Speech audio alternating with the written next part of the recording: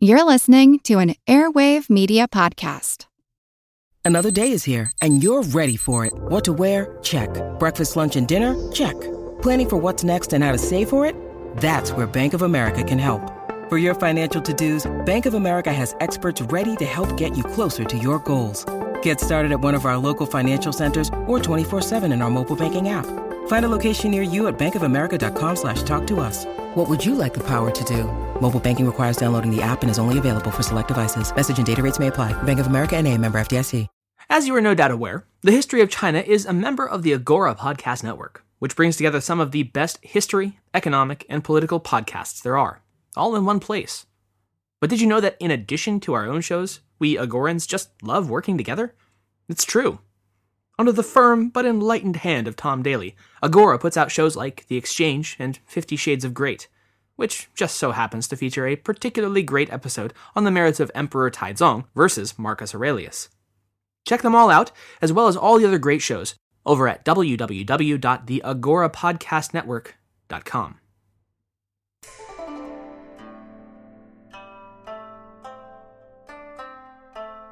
Hello, and welcome to the History of China. Episode 120, 1,000 Cuts. We'd last left the great metropolis of Chang'an, jewel of the Tang Empire, a smoldering ruin at the hands of the successful rebel general turned imperial pretender Huang Chao, who had declared the formation of the new Qi dynasty. This week, although the imperial pretender will ultimately find that he's bitten off a bit more than he can chew, the restoration of the Tang Emperor Shizong to the throne will result in neither lasting peace or stability for the realm. Instead, everyone will come to find that the fire-gutted ruin of the once glorious capital cities reflected the state of the imperial order itself, utterly and irreparably ruined and with no hope of future restoration. For the moment, though, we join our brave and mighty Emperor Shizong, who, when danger reared its ugly head, bravely turned his tail and fled. Shizong and his retinue would take much the same route as the previous flight of the imperial court during the Anlushan Rebellion, that is, making a beeline for the remote and well-fortified mountain stronghold of Chengdu in Sichuan. The caravan that secreted out of the capital in the dead of night, just ahead of the advancing rebel forces, was, by typical imperial standards, pretty small potatoes. It was organized by the emperor's chief eunuch and commander of the imperial armies, Tianlingzi, and the entourage consisted of a token force of 500 Shense guardsmen, as well as 4 princes and several consorts and concubines. Notably, none of the other court officials, save Tian himself, were made aware of the impending withdrawal, and when a few of them noticed that the emperor was skipping town, and tracked the retinue down to entreat the monarch to return to the capital and direct the defense of the city, the eunuch lord ordered that they be cut down where they stood. The imperial entourage took roads specifically deemed too dangerous for regular routes, and which cut through some of the most dangerous and difficult terrain in the empire, as well as taking the road-weary soldiers and their charges through mountain passes that reached almost 9,000 feet. For their efforts, they made the nearly 500-mile journey in what must have been pretty close to record time, and in less than 6 weeks arrived at the gates of Chengdu, Tianling's home and seat of power, and what would prove to be Emperor Shizong's non-optional vacation home for the following half-decade. Tianlingzi was on extremely good terms with the Governor-General of the Sichuan Circuit, a man named Cheng Jingshuan. This was probably owing to the fact that they happened to be half-brothers, and, oh yeah, Tian had totally gotten Chun his job. Once nothing more than a wheat cake vendor, Chun's family connection with the chief imperial eunuch had been what clinched the humble commoner's up-jumping to the most powerful military official in the region, though one account does indicate that he might have actually won the position out of a game of football, but that seems pretty unlikely. Rather humorously, Chen Jingshuan was such an unknown that he was actually successfully impersonated by a local so-called holy man for some time before the actual Chen Jingshuan arrived to put a stop to the farce. The populace, however, seemed to have liked the charlatan better than the real deal, and within 2 years, Chen's heavy-handed governance had thrown large pieces of Sichuan, which up until now had been one of the quietest regions of the empire, into full revolt against him. Professor Summers writes, quote, "Once he took to his appointment, Cheng proved formidable. His regime in Sichuan was corrupt and brutal and remained so even after the arrival of the emperor and his entourage. Part of the problem was caused by Tianling's favored treatment of his own personal troops, to the disadvantage of the local forces, who had been among the dynasty's most loyal soldiers. End quote. This breakdown in communication between the province's commanders and its armed forces is probably most evident in the tale of Xie Hongzhang, the commanding officer of Zizhou Prefecture. Commander Xie, learning that Governor Chen was sending out his agents to inquire about shortcomings among the officers, which was really just a code word for collecting bribes, he jumped ship and joined up with a group of bandits in the hills.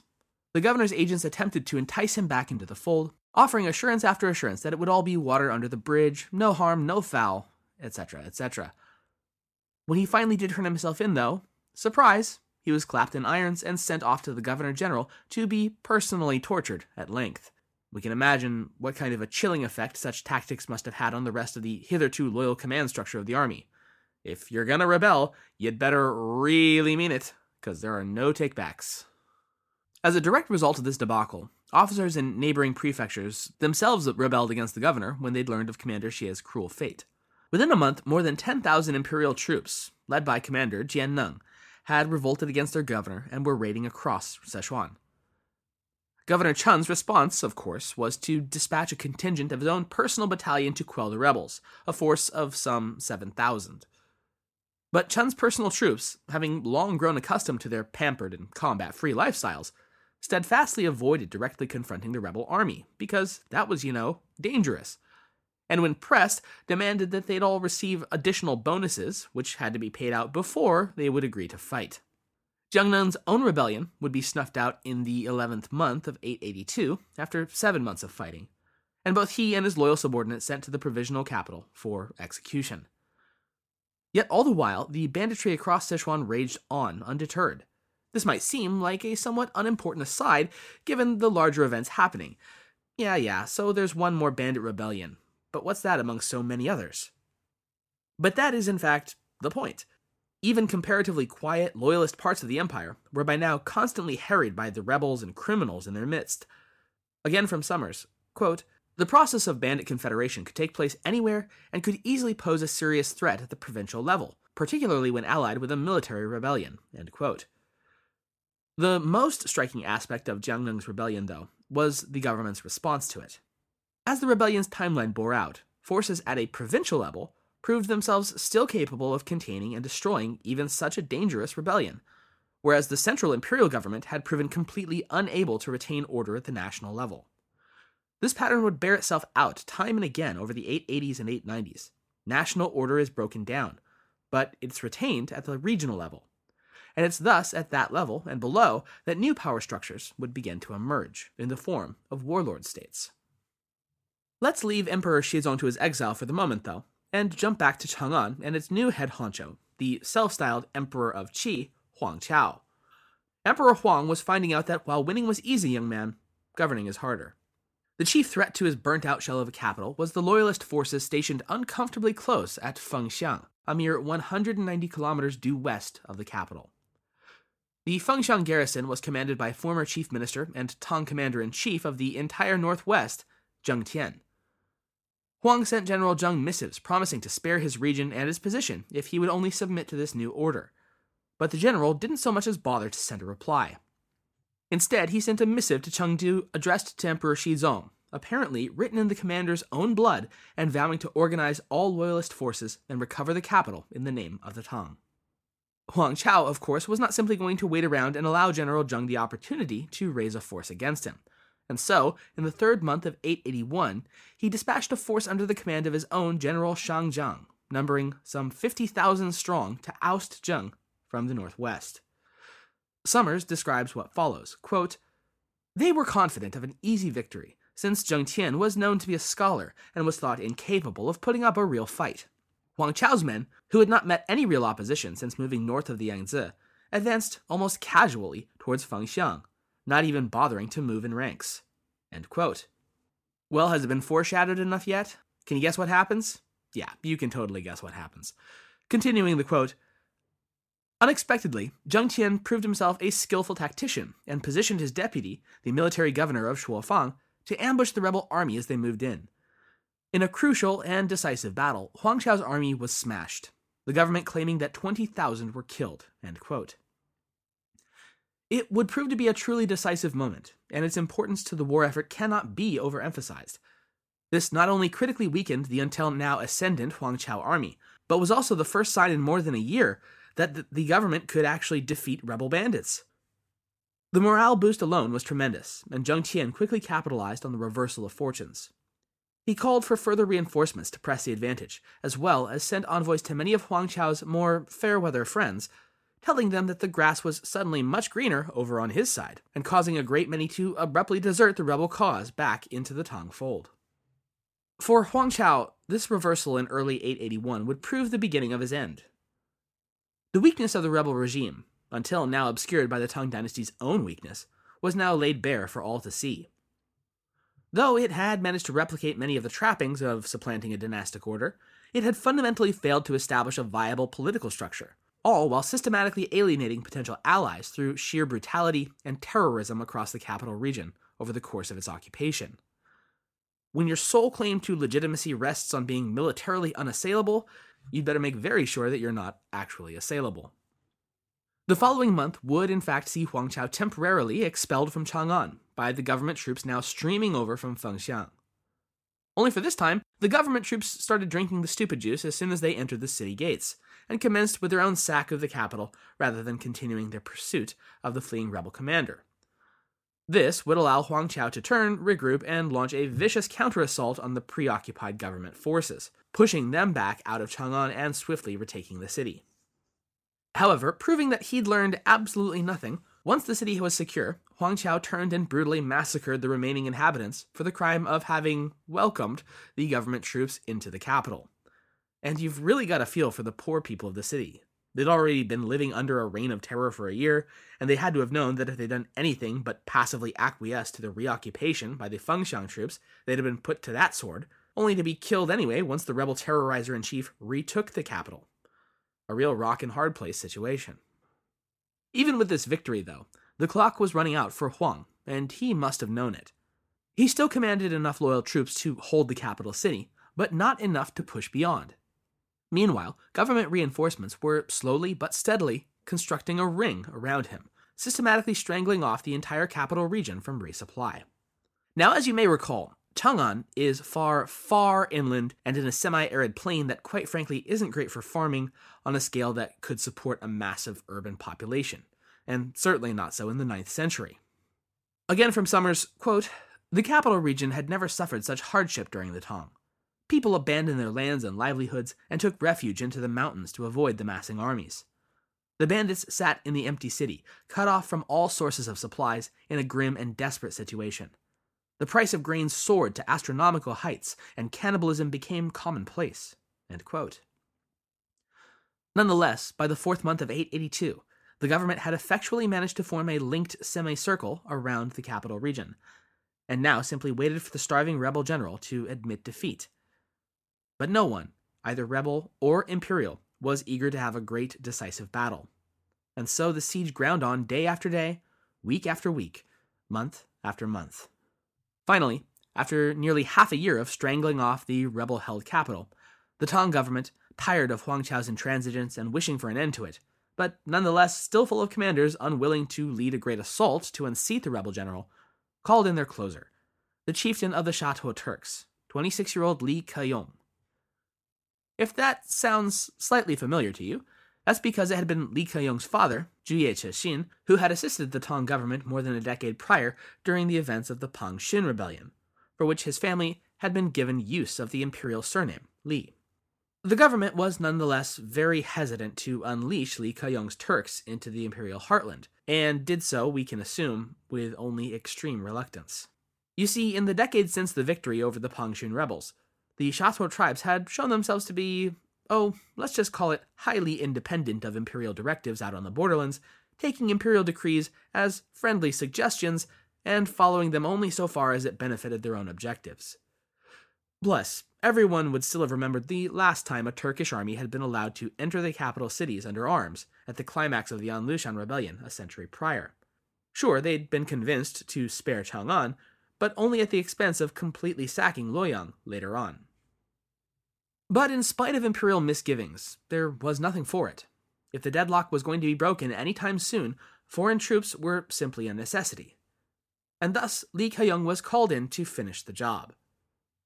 In early 883, Li Keyong had mobilized into the Guangzhou region, with an army reportedly numbering as many as 35,000 and consisting of a number of confederated border peoples.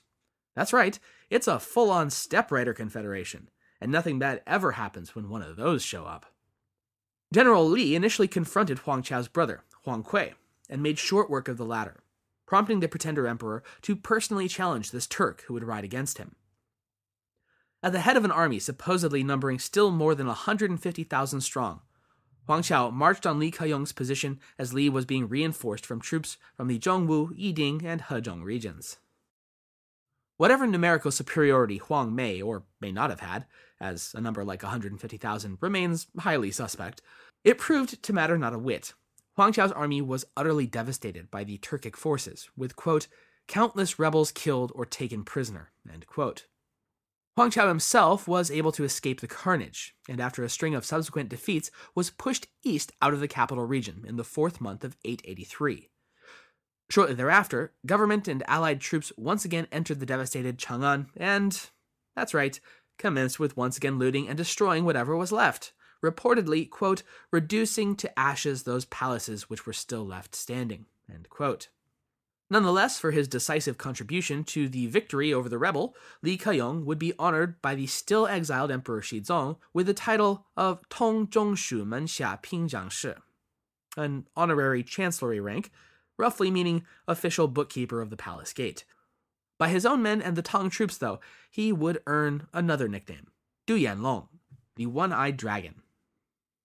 As a quick aside, it might feel as if I'm throwing a larger than normal number of names and titles your way this time, and you're not wrong. It's just that, well, pretty soon we're going to have to deal with 5 dynasties and 10 kingdoms, pretty much all at once. In fact, we're beginning to already.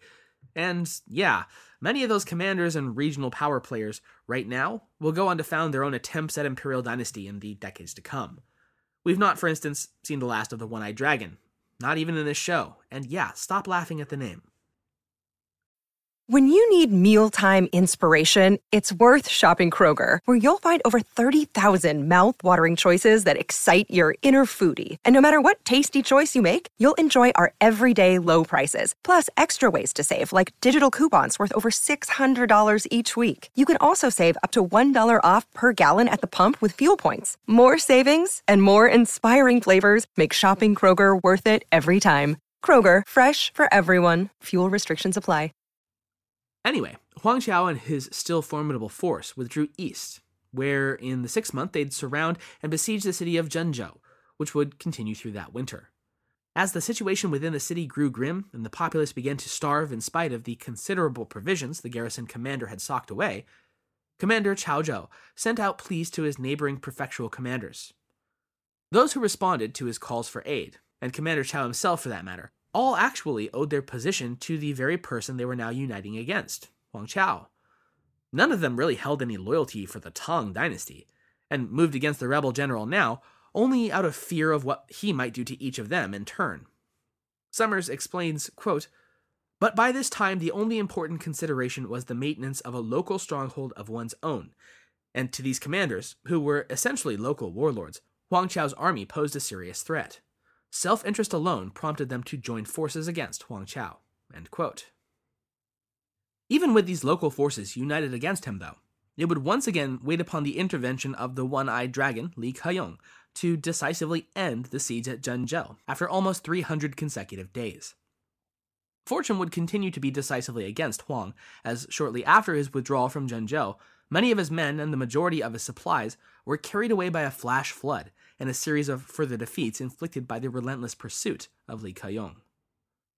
When his most important ally and trusted lieutenant, Shang Zhang, surrendered with more than 10,000 men at Wuning, Huang Chao entered a murderous rage, straight up killing several of his other lieutenants before finally regaining control of himself. By this point, the 5th month of 884, he'd gone from more than 150,000 troops to now less than 1,000 still following him. Though he'd managed to elude Li Keyong by entering his home region of Shandong, prompting the Turkic commander to give up the chase and return west, his trail would very quickly be picked up by another general, in fact, one of the former rebels who'd so recently defected at Wuning. He was cornered at last in the early summer of 884 in Langhu Valley, the Valley of Wolves and Tigers, a region quite close to his initial uprising, now almost a decade prior. Supposedly, rather than allow himself to fall into the imperial army's hands, Huang Chao instead produced a blade and cut his own throat.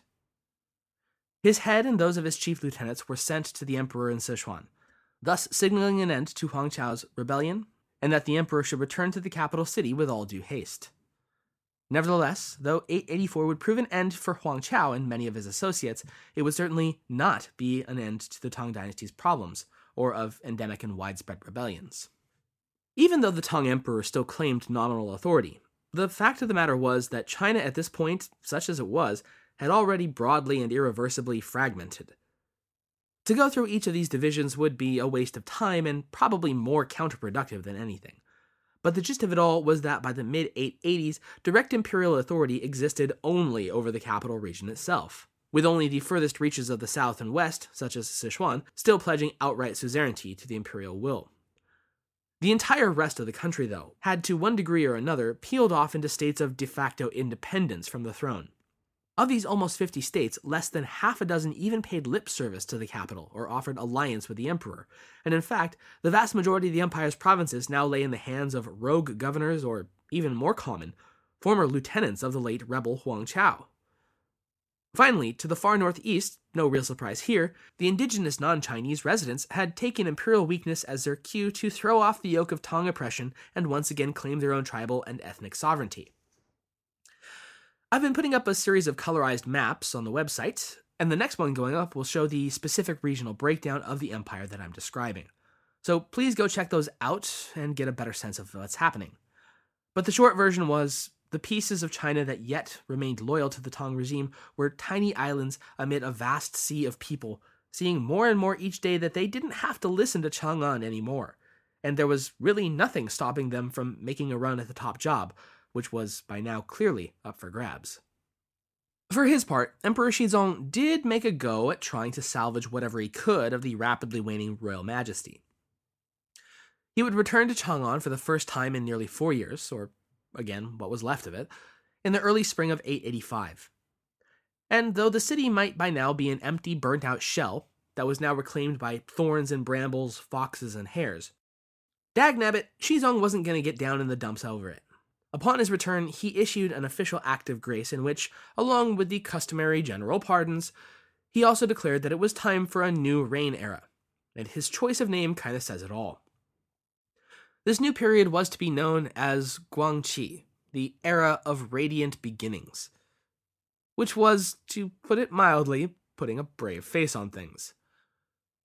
The fact of the matter was that the one tenuous thread by which his era of radiant beginnings yet held was the imperial army, which was by this point a combination force of the Shense bodyguard that had accompanied the imperial retinue to Chengdu, as well as a force raised from the province thereafter. Now, the Shense troops, in the grand scheme of things, were likely loyal enough, given that they were, at least in theory, the cream of the imperial crop. But the provincial force would prove to be a different story altogether. They were, for lack of a better word, mercenaries, whose loyalty to the regime they served extended only so far as the next payday. And that would immediately prove to be something of a problem, since when the imperial court returned to the capital, they found it thoroughly and absolutely picked clean, and the imperial treasury having long since dried up. You see, virtually every province and region empire-wide had simply, stopped paying their taxes to the capital, since it had become pretty obvious that there wouldn't be any dynastic officials swinging through to check their books anytime soon. So, when the emperor started going on about needing to once again mobilize the Sichuan army to retake lucrative North China plains or the Huai and Yangtze River valleys, which would surely more than pay for themselves once they were back in the fold, the soldiers looked at their empty coin purses and said, in effect, yeah, that sounds nice and all, but we're going to need our money up front before we go off a-conquering for you anymore. And so, in order to retake the regions that would allow the government to pay their troops, they were going to need to find a way to first pay their troops. Rock, meet hard place. The first thing they tried, and I'll admit it sounds like a pretty good idea, was to use the long-standing government monopoly on salt production to raise the necessary quick cash. Heck, it had worked 100 years ago to keep the dynasty afloat during the An Lushan Rebellion. Why not this time? Well, the problem was that, imperial monopoly or no, the central government no longer directly controlled the salt-producing zones nearest to the capital, just on the other side of the Yellow River, in fact, called the Anyi and Jiexian salt pools. These regions were under the control of a fellow surnamed Wang, who was a long-time and outspoken enemy of the emperor's chief eunuch, Tianlingzi, and who everyone was certain wouldn't voluntarily relinquish his hold on the region or its profits if he even so much as suspected Tian's involvement. So instead, the court tried to pull a fast one by issuing a series of reappointments, which was, of course, very much in line with typical imperial prerogatives that from time to time rotated the officials through their various territories. This immediately encountered a speed bump, though, when it became clear that out of all the provincial-level officials out there, there was only about 3 who might even bother listening to such an order. The rest, presumably, would have some choice words about where the emperor could stick his transfer orders before resuming the personal rule over their fiefdom. But then Tianlingzi managed to screw it all up. First, he made the highly presumptuous step of naming himself monopoly commissioner of the 2 salt pools before the transfer had actually gone through, which stripped away any possible platitude of how Tian has nothing to do with this. Then the eunuch sent an envoy to Wang personally, ostensibly to probably make nice with the guy, but instead the envoy disrespected the official, who then simply refused to recognize the transfer. This standoff would trigger, that's right, another military rebellion against the throne. Hooray! To counter the forces that were being mustered against him by Tianlingzi, Commissioner Wang enlisted the help of the one-eyed dragon of the Turks, Li Kayong, who was by this point rather ticked off at the Tang for his own set of reasons, mainly the dynasty's refusal to support a campaign of his own against a regional rival. The 3 forces would clash at the same place that General Li had defeated Huang Chao 2 years prior, and though the imperial army was able to drive Commissioner Wang's force to rout, Li Kayong's force penetrated the Tang lines and plunged directly towards the capital, and oh god, it's all happening again. From Summers, quote, "The emperor and his terrified court abandoned the capital once again, less than a year after their return from the long exile in Sichuan. The capital, which had been partially destroyed after Huang Chao's departure in 883, was now sacked more thoroughly than ever by marauding soldiers." End quote. Oh, how embarrassing. The emperor and a couple hundred of his officials once again ran off into the mountains of the Westerlands, ignoring messages sent by both Commissioner Wang and Li Kayong that they remained essentially loyal to the dynasty and were only angry with Tianlingzi. They urged the emperor to execute the eunuch and then return to the capital. Come on already. But Shizong wasn't really in any real position to be ordering the execution of Tian, given that Tian by now had pretty much complete control over the emperor's personal safety and freedom of action. Pursued by a mounting cohort of pro-Tang but anti-Tian armies, the imperial retinue took a harrowing and dangerous detour over the bridge of Khazad-dûm, where they encountered a foe beyond any of them, a beast of fire and ash and... Oh wait, I'm reading from the wrong book again. No, the court actually took a path called the Linked Cloud Road over the Jinling Mountains, a road Summers describes as, quote, "one of the most frightening of the routes across the mountains, because a full 1/3 of the 430 li went across a system of wooden trestles pounded into the side of cliffs above the roaring mountain torrents." End quote. And all the while, the opposing armies were actively trying to destroy those trestles over which they needed to pass in order to prevent their escape. Yeah, no thank you very much. I'll just face the Balrog instead. Over the course of this harrowing flight, one of the emperor's distant relatives, the Prince of Xiang, Li Yun, took ill, and they were forced to leave him behind to be captured and returned to Fengxiang City when he was too weak to continue on. The rest of the imperial entourage continued on, managing to barely escape the encircling armies and make for the relative safety of Xingyuan City, where they'd try to set up yet another government in exile. Once established within, it became clear that the region would not be capable of supporting such an influx of imperial officials. Thus, and rather hilariously optimistically, the emperor tried appointing Commissioner Wang as the official in charge of delivering 150,000 bushels of emergency grain to the emperor. Hey, guy who we tried to con out of his salt works and then set up this whole rebellion in motion, we could use a little help over here. Unsurprisingly, Wang ignored the summons, once again citing Tianlingzi's continued place in the court as his reason for non-compliance. Back in the capital region, in the absence, yet again, of the emperor, A new power was rising in the person of Zhu Mei, the governor-general of Jingnan. As the acting commander of Chang'an, it was Zhu Mei who would personally take responsibility of the captured and ill Prince of Xiang, Li Yun. Though only a distant relative of the sitting emperor, Zhu quickly came to realize that he'd been handed a trump card. If that emperor over there wasn't going to listen to reason, I'll just make this guy emperor instead. Thus, Zhu Mei issued a declaration announcing to all that his decision was to depose Emperor Xizong right away and replace him with an alternate member of the royal household, Prince Li Yun. There was actually considerable provincial and military support for this proposal, and with a confederate called Li Jiangfu, Zhu Mei began the process of enthroning his would-be imperial puppet. But in mid-886, two critical developments would disrupt Zhu's plans. First is that, quite unexpectedly, the eunuch official Tianling Zi, whose very presence, you'll recall, was the stated casus belli for this whole mess, voluntarily stepped down from the court to take up a position as military supervisor of Sichuan. And then there was a falling out between Zhu Mei and his partner in crime, Li Jiangfu.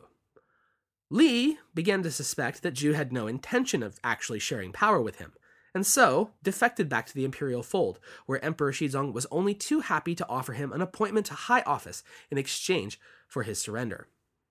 Another stumbling block to this plan came about when General Li Kayong refused to support Zhu Mei's plans to depose Xizong, and instead joined an alliance of two other military governors to oppose the coronation of Li Yun. They all seem to have come to the very logical conclusion that having a powerless and ceremonial figurehead in the form of Xizong beat the heck out of a powerful warlord like Zhu Mei controlling a puppet on the throne. But Zhu Mei was not going to be deterred by this course of action. In the 10th month of 886, he formally elevated the Prince of Xiang as the new monarch of Tang, prompting everyone to basically go bananas. The court in exile issued empire-wide proclamations stating that anyone bringing them the head of the outlaw warlord Zhu Mei would be rewarded with an appointment as a military governor. But it would be one of Zhu Mei's own lieutenants who would actually finish the job. Returning from the provinces at the head of a 5,000-man army, he engaged Zhu Mei in a brief but bloody battle outside of Chang'an that ended with the warlord's death. In the wake of their victory, the soldiers, everyone together now, once again pillaged and burned the capital city. Zhu Mei's key supporters and officials who had accepted appointments in his usurper government were nearly all put to death as well, including the poor Prince Li Yun, who, for the crime of falling ill and getting captured and used as a political dummy, had his severed head shipped to the court in exile at Xingyuan. With warlord Zhu Mei's death and the near-total eradication of his supporters, Emperor Xizong once again returned to the capital region in early 887, though tellingly not back to the capital itself. Summers says it was, quote, so devastated by successive occupations and sackings that it was now in a state of virtual anarchy. Instead, the emperor stayed in the nearby city of Fengxiang, under the protection of Li Jiangfu, the same governor who had only so recently defected from Zhu Mei's side. It seems pretty clear that this protection consisted of do exactly as I say, Your Highness, but this proved to be a disastrous mixture, when fighting broke out between the troops of the Imperial Shensa army and those under Li's personal command. Apparently flying into anger, Li Jiangfu, quote, attacked and attempted to burn down the emperor's temporary residence, and there was bitter fighting in the streets, end quote. General Li would be defeated by the imperial troops and driven out of the city, where 2 months later he would meet his death. Emperor Xizong, though technically sort of victorious, would likewise not be long for the world. He was only 27 years old in 887, but the repeated flights to and from the capital seemed to have drained the young monarch entirely. Shortly after arriving in Fengxiang, Xizong took gravely ill. He would die in the 3rd month of 888, having ruled for 15 troubled years.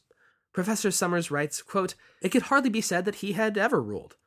His years on the throne were a time of overwhelming crises of every description, military, political, social, and institutional, which proved far beyond the capacity of the Tang dynasty to solve. Some have attributed the dynasty's rapid collapse to Xizong's boyish frivolities, or to his inattention to government, but it is doubtful whether any ruler could have effectively checked the collapse of Tang power and authority, end quote. Instead, the once radiant capital lay a 4 times sacked ruin, the imperial authority a complete sham, and the empire itself shattered into dozens of autonomous warlord kingdoms. If there had ever been any doubt, there was no longer. The era of radiant beginnings was at an end. The rapidly crumbling throne of Tang would fall to Shizong's younger brother, the 21-year-old Li Jie, who will be known as the penultimate monarch of the dynasty, Emperor Zhaozong. And as we'll see next time, his will be a period not of rule or might or majesty, but of simple survival. Thanks for listening.